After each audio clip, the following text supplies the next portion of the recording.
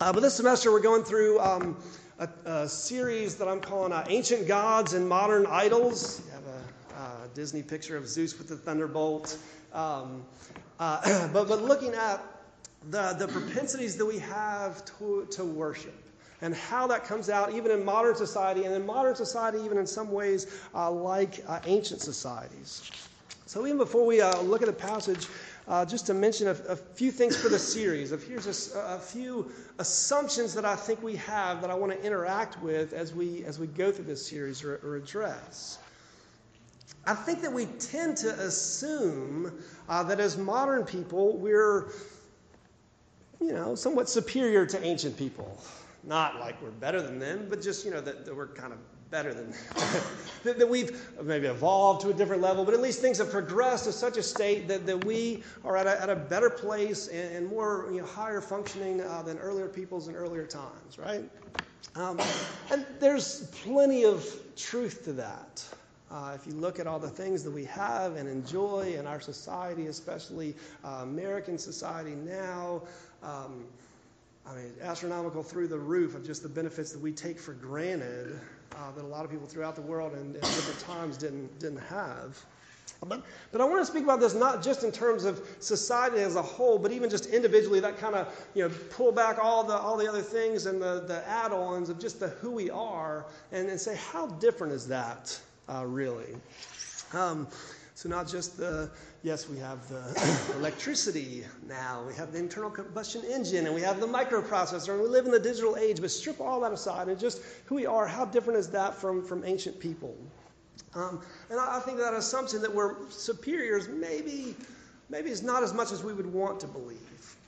Let's say if you took an ancient Athenian and you dropped them down on FSU's campus, language barriers aside, and some of those things, I don't think they would have give them a little while. There'd be a lot of things they'd be surprised at, like the cell phone things and all the digital everything, cars running by. But I don't think they'd have too hard a time adapting. In fact, the more you read ancient literature, you don't get the impression that you'd be dealing with a caveman who's still grunting or figuring things out, and we're arrived at this higher level of society and teaching everything. Or if you want to spin it around, if one of you or an FSU student was dropped onto ancient Athens or Rome or early society, there'd be a lot of cultural and language differences thrown in there. There'd be a lot of things to get adjusted to. Like you wouldn't have a cell phone and just be able to pull out and still text the people that you're missing, or look up maps. You'd have to ask people how to get places, and that would be weird. You couldn't just pull things out. But I don't think it would be too hard for you to be able to adjust and figure out what life and society was like then. And I don't think that it would be everyone would just be coming to you, tell us how to live our lives well. They would be curious about inventions of things that we have now, most of which you'd be like, yeah, I know there's an engine and electricity and stuff, but one time we made the science experiment and we made a battery, but I can't really tell you how to do any of it. When you strip it down, I think we have this assumption that we're superior to people in the past, but maybe it's not as much as we might want to think. I think the more you read history and even read the Bible, you see more similarities than differences. We'll interact with that assumption as we go through this series. Along with that, I think we tend to assume that modern people are not as religious as ancient people. Because ancient people were religious and superstitious about everything, right? So anytime there's an archaeological dig in some type of civilization, I don't care what they find, it's a religious artifact, right? You're like, here's a curved piece of wood. We can't tell what it was attached to, but invariably it was a religious artifact that was used as part of some shrine or something. It's always how it's interpreted. But really, you go and you read ancient things, and all of life was seen as religious. As Homer talks about the Trojan War and different things, it's still all the chaos of battle is also Mars intervening and Athena doing this along with it. They saw all of life that way religiously, whether it was war or politics or family life or even just work and present day things. Saw all of life religiously that way. Hopefully, especially today, as we look at Jeremiah 2, and as we talk more in the series about modern idols, I hope you'll see, maybe we're more religious than modern people, are just as religious or about as religious as ancient people. Here's a few thoughts to help you get there, because some of you may already be there, and some of you that's like, I don't know what this guy's talking about. He's saying that we're the same as these like Greek people, and I don't even know anyone who has an idol, right? Here's a couple things about idolatry. These both come from the New City Catechism, recent thing, connected to Redeemer Church in New York. Here's a question that asks, what is idolatry? And it answers this way. Idolatry is trusted in created things rather than the Creator for our hope, happiness, significance, and security. I have a lot to take in there. But whatever created things then that we trust in or we hope in for happiness, significance, and security, that's part of religious worship, the way the Bible would speak about it. Make sense? So not everything maybe is called to God or named that way, but here it's speaking of any of these things that we try to have life and comfort from and significance from, the way the ancients did and called it gods and all of this, I think we do in plenty of different aspects of life now. Think a little bit further. Here's the New City Catechism gives some quotes from Luther's catechism. So around 500 years ago, some of the things Luther said about the first commandments of no other God and no idols. He says it this way. It's a long paragraph, but I'll read it slow. You can use your minds. You're in college. All the academics aren't just in classes. You want to engage your mind as you're in Scripture. I'll listen to a message on it. What is it to have a God? Or what is one's God? And he answers in his catechism this way. To whatever we look for any good thing and refuge in every need, that's what's meant by God. A lot of atheists that have a lot of gods, if you speak about it in that way. Right? They wouldn't say, oh, this thing is a divine being. But the way Luther's talking about it, even in a context, 500 years ago, very religious context, people worshiping, not worshiping relics, but honoring relics and these things. He goes on. It is the trust and faith of the heart, nothing else, that make both God and an idol. To whatever you give your heart and entrust your being, that is really your God. Many a person imagines that he has God and everything he needs, provided he has money and property. He relies upon these, boasts upon these, and feels immovably secure. But look, he too has a God named Mammon, or stuff. That is the money and property to which he has given his whole heart. Mammon is the world's favorite idol. One who has money and property has a sense of security and feels happy and fearless. On the other hand, one who has nothing is as insecure and anxiety-ridden as if he had never heard of God. Goes on to a different side. Similarly, one who congratulates himself on his great learning, intelligence, power, special advantages, family connections, and honor and trust in them also has a God. Only not the one true God. The evidence for this, I love this line, the evidence for this appears when people are arrogant, secure, proud because of such possessions, but desperate when they lack them or lose them. He ends it, says, I repeat, to have a God means to have something on which one's heart depends entirely. To have a God is to have something on which one's heart depends entirely.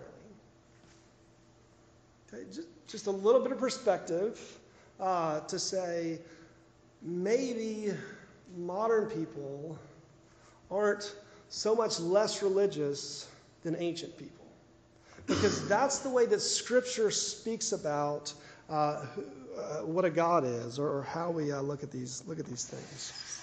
So his assumption of being superior to ancient people, less religious than ancient people, and one other assumption, kind of along with those things, that I think we tend to assume that while things at times can be hard, as modern people, we're pretty good on our own.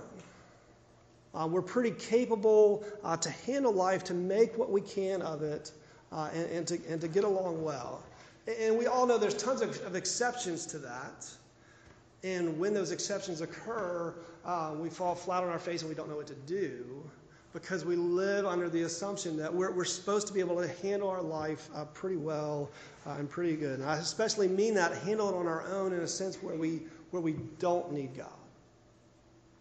That's just the assumptions of the modern world that we live in. However, you connect to that or don't see yourself connecting there. And I think for believers, that assumption is easily there too. And we see it in lack of prayer, or we see it in shallow engagement with the Word and with the community. But instead, we desperately long for more from this life. We desperately long for more than we're getting from this life and that we know how to get for ourselves. That how Scripture teaches things is that we're desperately long for more from this life, and that only in God is there true satisfaction, true rest, and true hope. The ways we give our hearts to other things are only found as we would love and trust in and look to God. So it's a complicated introduction.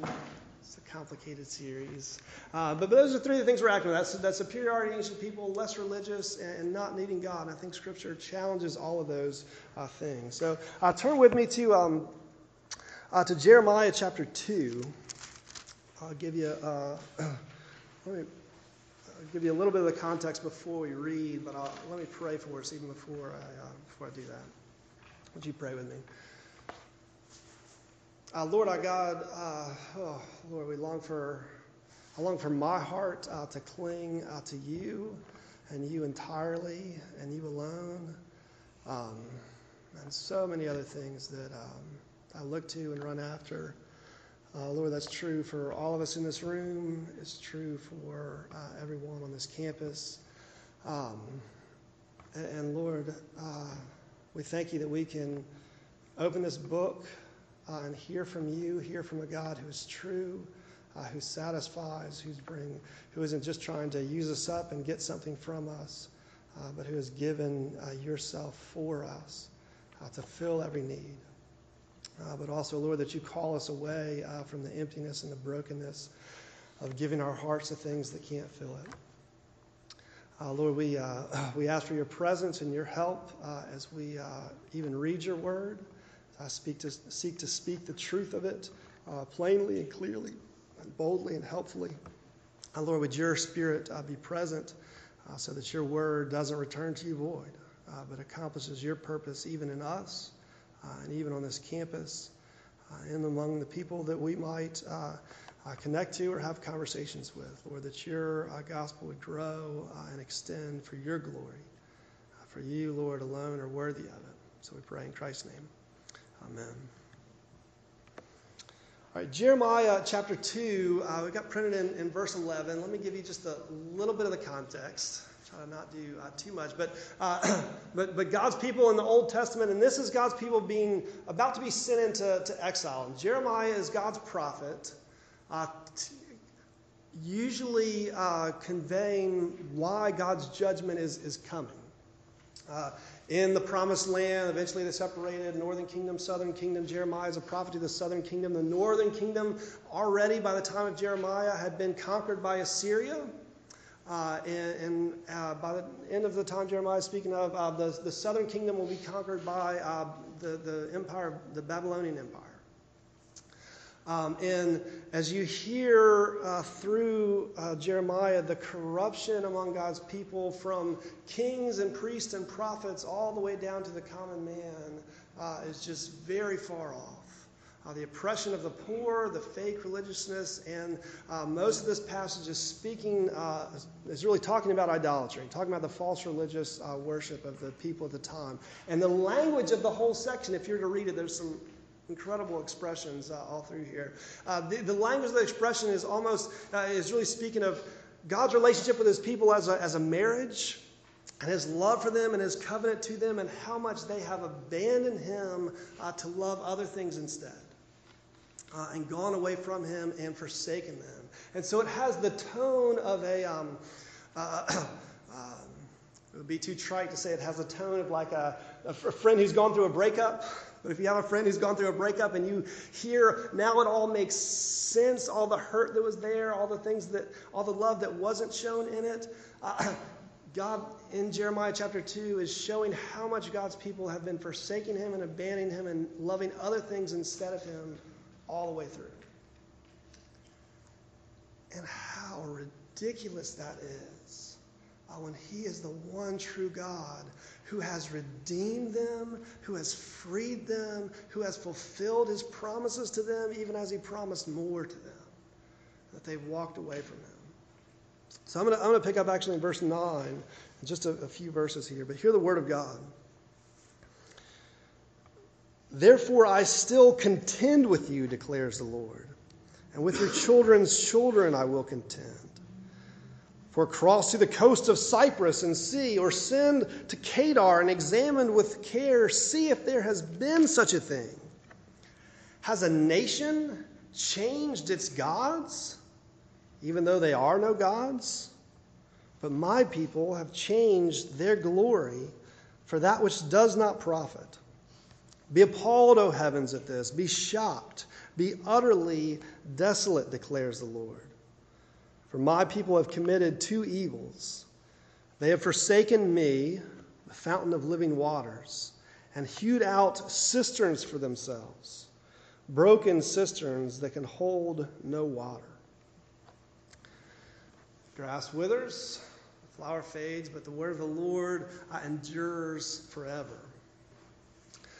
So this passage is speaking then about that propensity that we have, that we mentioned earlier, that propensity for our heart to cling to something, for significance, for hope, for meaning. How much our hearts want to rely on something as being able to give us the life that we want. That we're inclined to worship. That's how I want to put it from this passage. We're inclined to worship. Now, maybe as you hear that, you're like, already no. That seems a little dated. I've gotten up on a Sunday morning before on campus, and let me tell you, people aren't like all scattered around going to, or looking for, hey, can anyone give me a ride to a house of worship? I really want to go and worship right now. I'm so inclined toward this, right? That's like the deadest time on campus.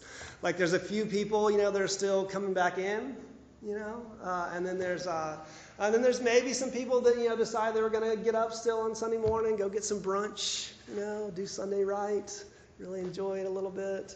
But if I'm driving on the way to church, most of the driveways I see, even through Tallahassee, semi-religious town, most of the driveway, the cars aren't empty. The driveways aren't empty, the cars are still there. Everyone's not rushing to worship, right? So, maybe.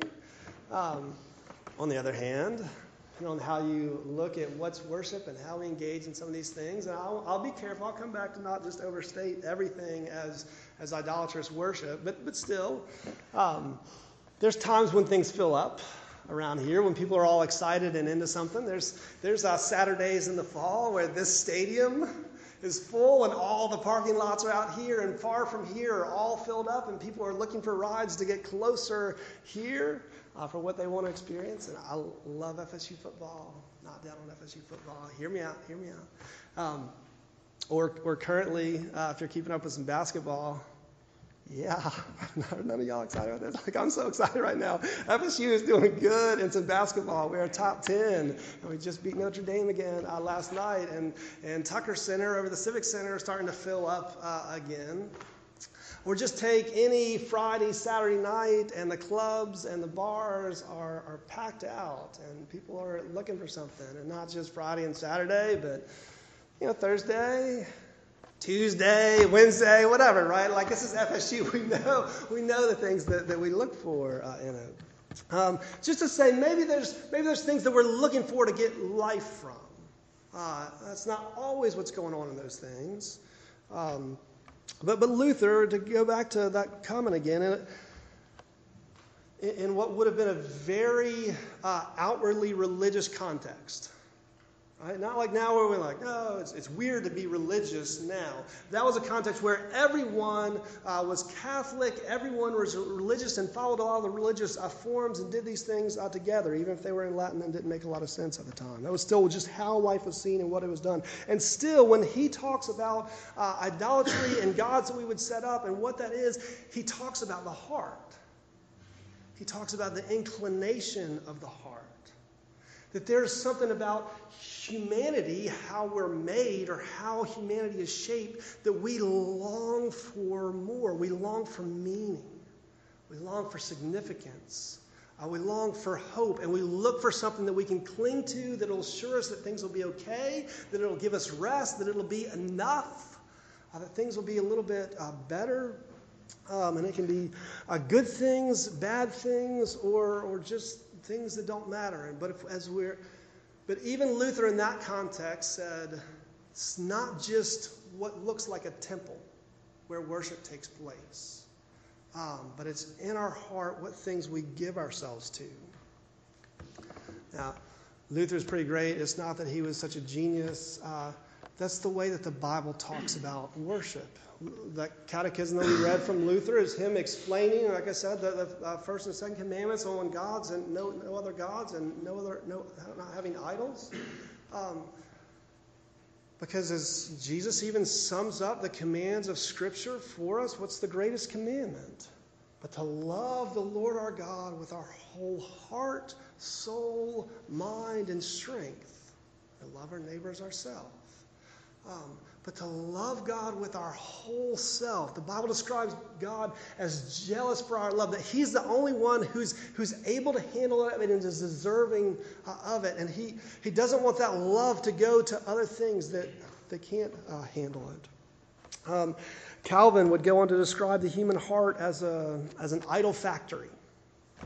Around the same time as Luther, a little bit later. That our hearts so much want something to hope in and say things are going to be all right, that we're constantly setting things up as idols. And he's not saying the heart like shapes a piece of wood into what is Zeus supposed to look like again? How do we do his idol? It's not what he's saying. But our heart makes things and say, how can this be what makes life good for me? And you can just take coming to FSU or a particular class you're going to take or what major you're going to be, or it happens all the time in like a relationship, in a dating relationship, and maybe it's a great relationship. Maybe it's a horrible relationship. Maybe it's going to last forever. Maybe it's But we can take that relationship and go, if this is right, this will make all of my life go well. Or we feel like if these tests go through, then all of my life will go okay. And we keep looking from one thing to the next because, as Calvin puts it, the heart's an idol factory. It's always trying to find something this way. A New Testament scholar, Brian Rosner, talks about idolatry, describes kind of three aspects of it. He says a God is that which one loves, trusts, and serves above all else. And we give our heart to it in love and devotion, but we're also trusting it to be what will make our life okay. And so we do what that thing wants from us in order to follow it all the way through. So something doesn't have to be called to God, shaped like an idol for us to worship it. Feels good when the Noles win. Feels great when you get an A on your test. Or even just when you can buy something that you wanted. Even when you can just buy the groceries that you wanted. It feels good. And that's okay. That's not always wrong. I'm excited when the Noles win, and that's not always wrong. Sometimes I'm trying to take too much from it. Sometimes I'm trying to live off of that moment and suck everything out of it as if that's what's going to make life happy. Or I don't realize it then because the Noles are usually winning, but when we lose, what is this? You've let me down. This was supposed to make I spent how many hours this Saturday just to watch you lose? Are you kidding me? Right? It's like, wait, there's a bunch of college guys and pads like playing a game out there, right? But we try to draw as much life from it as we can, or we're devastated when we can't get the grade that we want, or get the look that we want, or buy the thing that we want. When we begin to pin our hopes on it, when we find ourselves disproportionately overwhelmed by it, when we give our heart to it and make it into an ultimate thing, that's what the Bible describes as worship. And that's what God says that he wants, that's where God says that he wants us to give ourselves to him alone. Because again, he's the only one who's able to handle it. He's the only one deserving of our love and our trust that way. We're going to go briefly through the points with it. So I know this week I'm doing a lot of setup with it. I still want you to be in Scripture, and we'll continue to be in Scripture more as we go through this. But I want you to be asking yourself as we look through these verses, what does your heart cling to? Where do you see that propensity of being inclined to worship towards good things and bad things? Because the passage brings out how much we're inclined to worship, but particularly that we're inclined to worship what's false. We're inclined to worship what's unworthy and can't sustain our hopes. Maybe you're listening to me going on about all this, and you're like, idolatry, what? Like, all right, can this guy drop it and let's go on to something real? Like, I know what the truth is, and I'm just going to continue in the way of what the truth is, so why give me all this stuff? Right? Whether you're looking at that from evolutionary standpoint, or you're looking at it as Christianity being the truth, or whichever way. Well, listen, this passage starts especially with those who know the truth. First point is we want to just track through it a little bit is from truth to lie. Just in verse 11, first part of verse 11. Has a nation changed its gods even though they are no gods? Saying this is unheard of. Here's Israel, God's covenant people, whom he is the one true God, redeemed out of in the Exodus, out of Egypt, brought into the promised land, made his temple and presence known with them, blessed them, give kings all the way through. Here's the one true God, and they know him, the real God. But they've gone after other gods.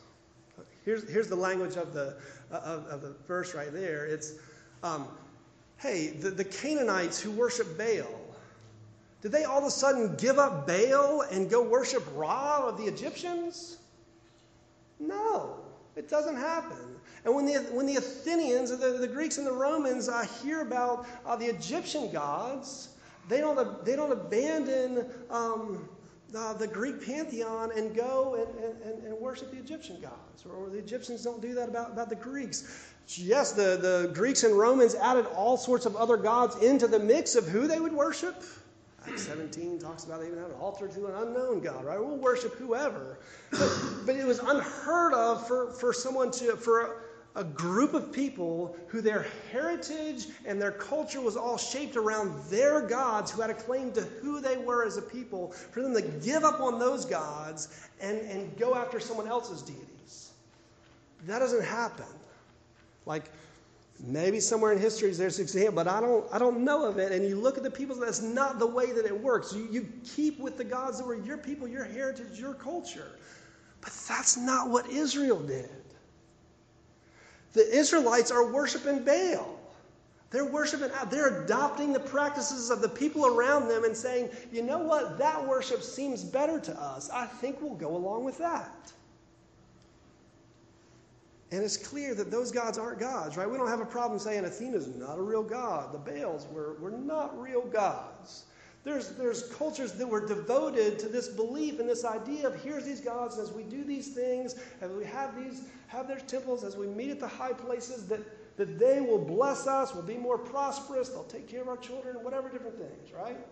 Devoted to them, and we would say, that's ridiculous. These are not gods, just pieces of stone, pieces of metal, whatever, just ideas that people have made up. And they would still cling to that. But the people who know the truth and know the one true God walk away from him and would rather worship the lie instead. That's what was going on in Jerusalem. Sad. That's a warning, I think, for all of us, however much truth we understand there. But can you see it a little bit? We want to say, no, we believe the truth. We want to stand for the truth. Man, I'll take any compliment you want to give me. Right? Like it might not be the most true thing that you've said all day as you say something to me, but I might remember it for a while because it feels good. You're like, yeah, we don't believe the lies that are like obvious unless they feel really, really, really, really good. And then we still, wow, there's probably a little bit of truth in it. Right? We can say however much we love truth, but we gravitate toward lies. We gravitate toward the counterfeit.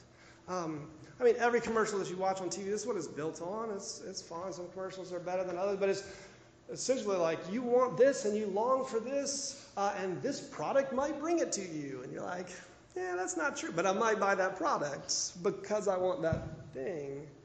And we buy into the lies of the things that tell us, yeah, life's going to be a little bit better. You'll have more hope this way. And we gravitate towards it. Right? There's a thing called counterfeit money. Right? Counterfeit money. Shouldn't spread counterfeit money. Don't make counterfeit. It's gotten more and more complicated now. But every once in a while, if you hand someone like a $20 or $50 bill, like look it up at the light, it's got the little strip in there inside now, different colors on it, so it's like harder to make counterfeit or fabricate. And you would never take your whole bank account to a counterfeiter and be like, hey, here you got a lot of counterfeit money. Trade you. Right?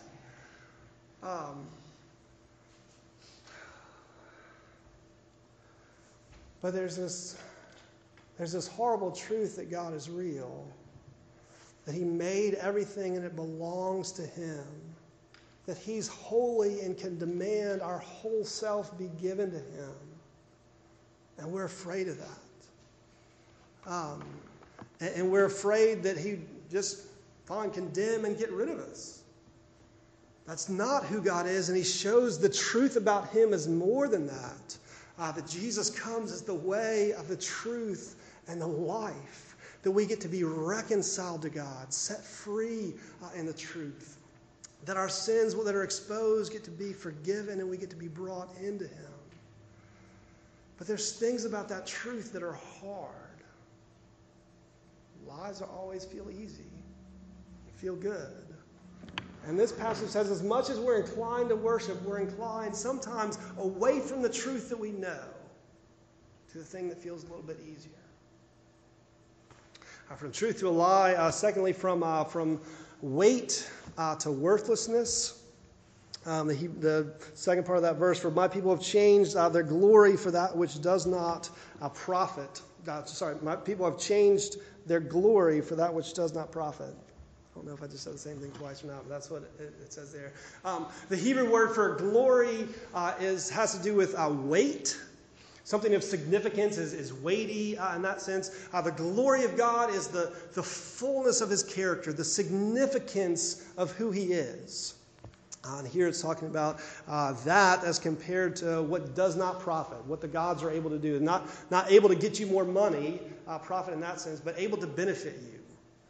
Right? Like however much you bow down to Athena, or we'll get into Aphrodite and beauty. How much you think like beauty is going to make your life better, or how much time that you spend at the gym, or how much you spend on makeup, or having the right style is going to make your day better because people will like you differently and things will go well if you just have a little more beauty this way or that way, or you have someone beautiful with you. As much as we might hope toward those things, it's vanity. Doesn't benefit us beyond just what it can do. Bowing down to Athena or Aphrodite doesn't do any good for your life. So I say worthless comes from verse 5. We're speaking of idolatry. What wrong did your fathers find in me that they went far from me and went after worthlessness and became worthless? Take the balance and the scales and the weight of significance, the glory of God. The Scripture promises that we get that he is our God and we are his. Christ in us. Right? That we get to have relationship with the glory of God. You want significance? Scripture is clear about where the significance is. It's in relationship with God. And it makes raking the leaves as much as like some great successful thing have weight and significance and be worthy in your life as it's done in relationship with God. And you have His pleasure in it, and it has value. Value when you succeed and value when you mess up. As you're in relationship with God, there's the significance that we crave and look for. And we look for it in easy or being better or whatever other things. And we look for it to profit from some other false worship that's worthless. Scripture always, when it talks about idolatries, it's vain idols, empty idols, worthless. It's the vanity of it. And our vanity we've spent plenty into. But in Christ has come, there's the glory of God in the flesh that we would be able to know Him. And from truth to lie, we're inclined away from the weight of glory towards what's worthless. We look to benefit from there.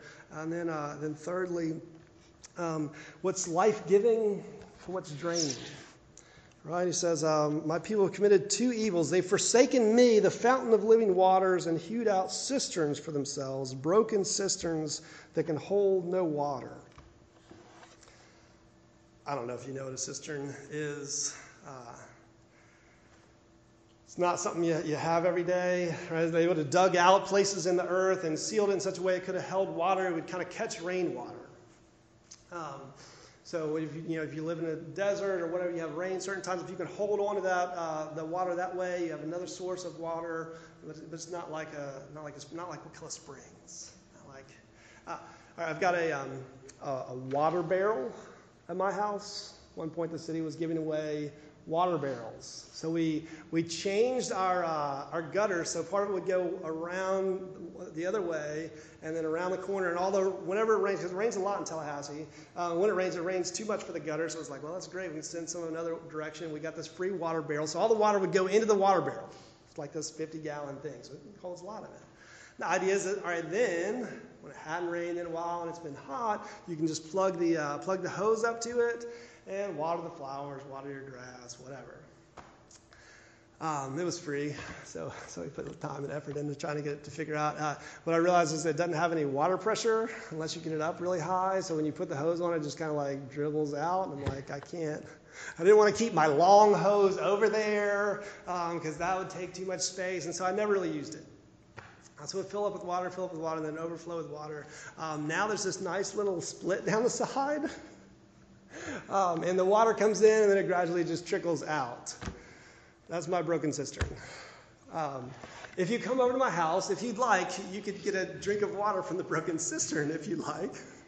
Or if we have some, bottled water in the fridge from a spring bottled water, you can pick which one you'd rather drink. Right? You're always going to pick the bottled water. And this passage says, spiritually, no, you're not. Like, really? But that's what it's saying to us. God is the source of nothing but the blood of Jesus, the fountain. No other fountain do I know. No other source, no other fountain that can give me life. Except for everyone else's approval. That sure feels good. Except for academic success. That's another one. I get a lot of life from that. When the Knowles do well, I try to get as much life out of it. Oh man, so many fountains that we try to drink from. They don't hold water. And they instead of being life-giving, they're draining. Who God is in relationship with Him is restorative and healing and life-giving and goes on eternally. Other things have a lot of pleasure, maybe for the moment, but they drain and make us waste away. Just a little bit of an example. This is not like idolatrous example, but staying up late. I don't know why I still, as a 30-year-old, have a hard time going to bed early enough to get enough sleep. But especially when I was in college, it's like freshman year, you stay up till 3 o'clock because other people were up and you could go do something and whatever.